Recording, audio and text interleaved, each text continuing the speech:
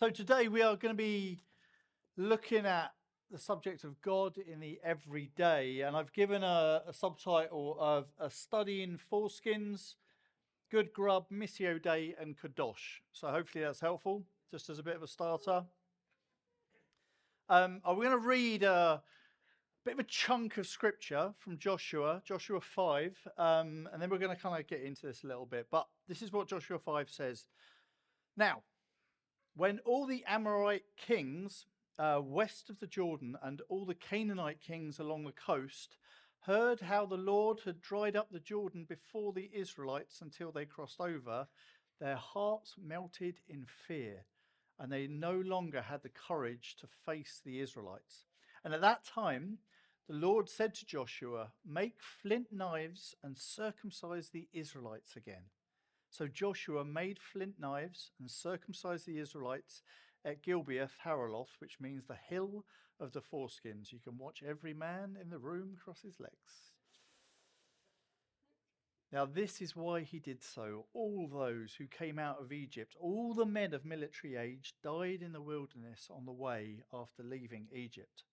And all the people that came out had been circumcised, but all the people born in the wilderness during the journey from Egypt hadn't.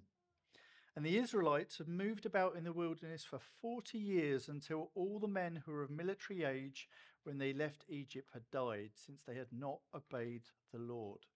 For the Lord had sworn to them that they would not see the land he had solemnly promised their ancestors to give us, a land flowing with milk and honey. So he raised up their sons in their place, and these were the ones that Joshua circumcised. They were still uncircumcised because they had not been circumcised on the way.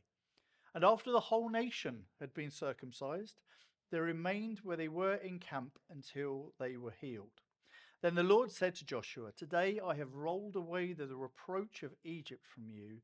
So the place has been called Gilgal to this day. And on the evening of the 14th day of the month, while camped at Gilgal on the plains of Jericho, the Israelites celebrated the Passover. The day after the Passover, that very day, they ate some of the produce of the land, unleavened bread and roasted grain. The manna stopped the day after they ate this food from the land. There was no longer any manna for the Israelites. But that day they ate the produce of Canaan. Now, when Joshua was near Jericho, he looked up and saw a man standing in front of him with a drawn sword in his hand. And Joshua went up to him and he said, "Are you for us? Are you for our enemies?" "Neither," he replied, "but as commander of the army of the Lord, I have now come." Then Joshua fell face down to the ground in reverence and asked him, "What message does my Lord have for his servant?" And the commander of the Lord's army replied, "Take off your sandals, for the place where you are standing is holy." And Joshua did so. So, I want to talk today about God in in everyday life. And I'm sure you can't think of a more obvious place to start from than a story about mass circumcision. So let's give a little bit of context to this story, right? Here we've got the Israelites, the people of God, coming into this new chapter in their lives. But they weren't all properly identifiable to be able to go out into the world. That's the way the Bible talks about it. Some were circumcised, some weren't. But essentially the imagery is that some were not recognizable as God's people. So they had to go through this ritual of identification. And secondly, up till now, they've been given this daily ration of food from heaven. But now the land was giving them the food that they needed, so the manna dried up. Essentially, this new place was going to give them everything that they needed going forwards. And the Israelites were very pleased with themselves about the fact that they were in this position, because they'd made it to this promised land that they were always meant to get to. And Jericho had been scoped out by Joshua and his spies, and they were all set, essentially, to go into this next bit. But when Joshua was near Jericho, he looked up and he saw a man standing in front of him with this drawn sword in his hand. And Joshua went up to him and asked, "Are you for us or are you with our enemies?" And this dude says, "Neither." Neither. I wonder if you take a second to think about the most memorable moments in your life, I wonder what they would be. It might be your wedding day, or maybe the day where your kids were born, or when maybe someone told you that you were ill, or that day you got into trouble. I don't know what it is, but you have these spikes in our experiences. But then there's also those Tuesdays when you went swimming and you laughed with someone new, or you chatted with someone new in your life, or you went to the cinema and you saw that movie and it had a profound effect on your life. There's actually two lots of spikes I would talk about in terms of your life. There's the ones where you would kind of easily pin something on it and say, that was an experience that really mattered. But then you also have these other spikes, the places of normal and common, and that Tuesday afternoon where something profound happened and it changed something for you. These two lots of spikes. Joshua had come from a place where he was prepared for a situation where he was going to claim things for God. He was claiming land, he was claiming God's sovereignty, and he was talking about the Israelites' uniqueness. He was tooled up, ready for the fight. And then he comes across this guy with a sword in his hand, a man apparently already in a battle situation in the place where Joshua was going. And he says, "Are you with me or are you for our enemies?" And the guy says, "Neither." Can you imagine the look of confusion across Joshua's face? This isn't an answer that Joshua is prepared for. Neither, the man says. And then he continues to say something fascinating. He says, "Take your sandals off, because this is holy ground." Joshua, it seems, was bringing God to the world, but God was not only already in it, but he was already fighting, and he was announcing how sacred it already was. You know, these are the same words that Moses was spoken. He had the words spoken to him when he was encountered God at the burning bush as well. The commander of the Lord's army says, "Neither."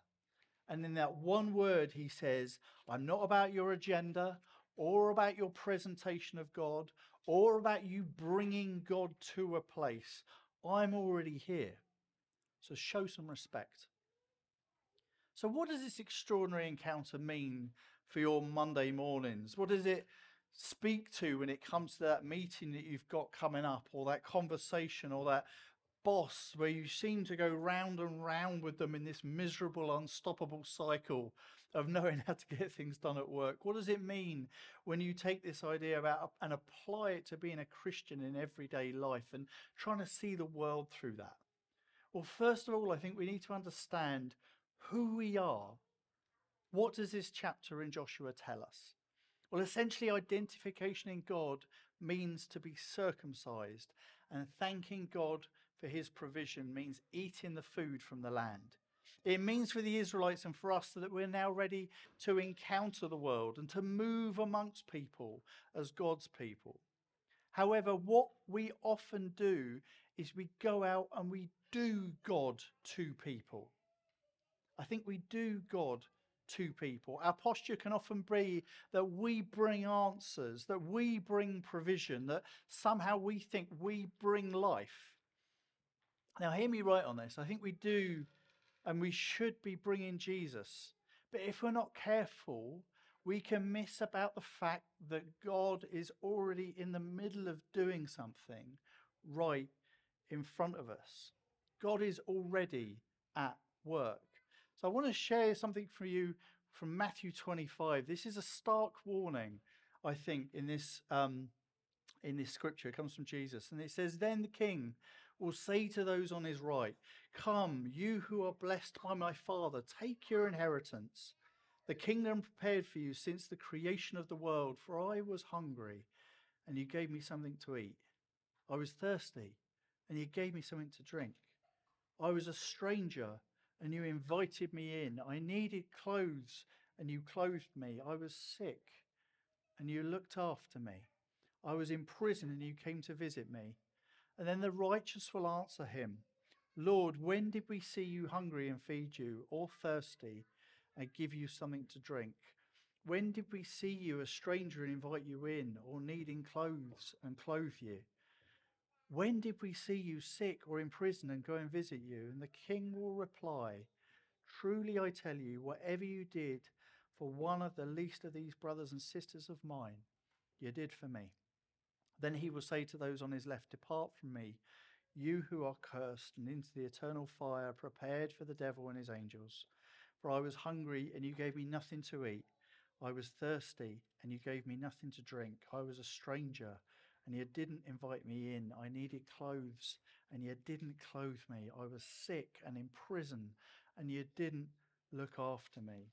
See, this is Jesus' cautionary tale story about us missing people right in front of us. God is saying, if you ignored me, if you didn't come alongside me, then you didn't serve me. What if we read that in terms of the lonely guy at work, or the arrogant boss, or the same group of gossiping people in the playground that we encounter daily? Suddenly, I think, our normal encounters might take on this kind of additional twist. But I want to take it a step further as well. What if we not only expected God to be there, but we expected him to speak through people as well? After all, aren't they made in the image of God exactly the same as us? Maybe the most broken and vulnerable hold the voice of Jesus. Maybe, just maybe, he might speak through that neighbour too, or that mum you walked to school with. Maybe we could even take another step and expect to learn something of God through our normal interactions and tedious flow to our lives that are so often part of the way we can feel about things. I think we should expect to see the divine, indeed even be taught by the normal things, those normal Tuesdays, those normal things that happen in our lives, those administrative meetings, just in the regular flow of things. Because I think, and I would argue, that when the Christian life is boring or uneventful, it's because we think we know what will happen next and don't listen for God's voice in the most predictable parts of our lives. So it's not crazy to think that we're the problem as to whether we see God or not. In that if the wonderful or visceral or beautiful or maybe even frightening can turn up at any moment, it's about our eyes to see rather than whether something deep and connected is happening right in front of you or not. I think this is the idea of Missio Day. It's God's purpose and purposes and mission already being played out in the world. And this is something you can read about in the scriptures if you look closely enough. You know, early Christians weren't called Christians. They were referred to as saints or holy ones. And the word here is pronounced kadosh, and it literally means those set apart for a special purpose. Or check this, the phrase refers to the realm of the sacred and means literally to be distinct from the common. Now, this word holy doesn't always fit, I think, with our thinking around it. For instance, Paul in the New Testament had some pretty clear advice to those holy ones that he was dealing with as to who they could and who they couldn't sleep with. So obviously it didn't quite fit the white-robed celibate folk that you might be thinking of and conjure up in your head. No, holy ones simply means those who are connected to what God is doing here on earth and in his mission already. Those separated from seeing the world as common to see that God is at work and we have been allowed to see and participate in what he's been up to. I'm just going to invite Alan up now. He shared a wonderful testimony or a story on our Invest course last year. And just going to share. Thanks. Thanks, mate. Morning, everyone. It strikes me that we've got a God who is so creative in the way that he speaks to us. And I want to talk about a film. The film is Titanic. And for those of you who have not seen it, as well as being about an unsinkable ship, it's about the classic rich girl and poor boy falling for each other. So Jack gets invited to go to lunch with Rose, and of course he's not got the right clothes to wear.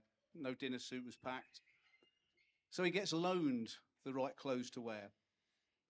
And of course he gets to the restaurant, and the doorman is quite happy to let him in because of course he's wearing the right clothes. And it struck me at the time that this is exactly what Jesus did for us on the cross. He made a way into God's presence by all that he achieved. And he didn't just loan us the clothes, he actually gave them as a gift. And if you contrast that with Jack the next day when he's wearing his normal everyday clothes, the doorman doesn't even recognize him. And it struck me then that this is exactly where we are if we have not got Christ with us. So again, I just sort of say what I said at the start. We have got a God who just finds so many creative ways to speak to us through the everyday. Bless you, mate. Thank you. Really tough. About 2 years ago, I had this kind of ache in me to be amongst more people who didn't know Jesus, and so I started work, as some of you may know, in a restaurant. You know, it was hard work. It was at times quite stressful. This is not my natural habitat, apart from eating in them. I like that, but not working in them. And it had to be right. You know, people were paying quite a lot of money to go there. But I've been stewing on these words that I've been sharing with you this morning from Joshua. And every day I drove over, it was kind of a good half an hour, 35 minutes to kind of drive over.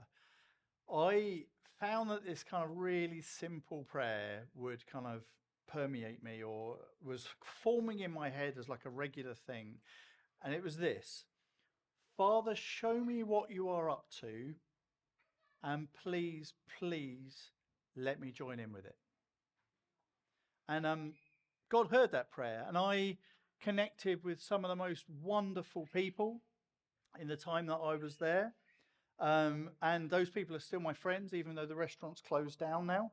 And there were times where I wasn't bold enough and I didn't share Jesus. And there were times where I heard God and I spoke up and I shared with people. And there were times where I laughed and cried with people. But I always prayed that prayer on my way over. And I always told people where I saw God at work in their lives, wherever I could and wherever it felt appropriate. And that got mixed responses from people. Not everyone was up for those stories. But I tell you this, when we finished working together, we were hugging and kind of parting ways, and you know, we were all headed off into different directions. People would, as they grabbed me, they would say things like, "Dave, you were a rock in our team," or you were really gracious with that thing, or "I love doing this with you," or whatever. And what occurred to me was, and hear me right on this, we can boast in God. We can boast in God. And what I realized is, as people were sharing with me, they were listing attributes of the divine. They were listing what God is like. And so I was like, oh no, you think it's me, but it's what God has been doing. And some people went, all right, Dave. And other people heard it. And I'm still got continued conversation with those people. You see, God let me join in with what he was already doing. And he used me to further what he was already up to and partner and team with him inside those things. You see, if we hold it like that, how much more pressure does it take off of us in our day-to-day lives when we get to boast in him and not ourselves? You see, it's not about you. It's about him and about what he's up to. So the next time that you can't see the beauty of what God is doing right in front of you, or you can't see what's so special about the next little bit in your life, and you can't see what God is doing amongst people, and maybe you're not looking for the voice of God amongst those people as well, I want you to take a breath and stop. Maybe even take your shoes off Take your sandals off or whatever. I don't know what footwear you. Stare at the ground for a second and realize that it is holy. And know that God is doing something right in front of you into which you are personally invited to journey with him and team with him on. And I pray that prayer for you today, that tomorrow would be like absolutely sacred and beautiful for you if you would just have a good look at it. Amen.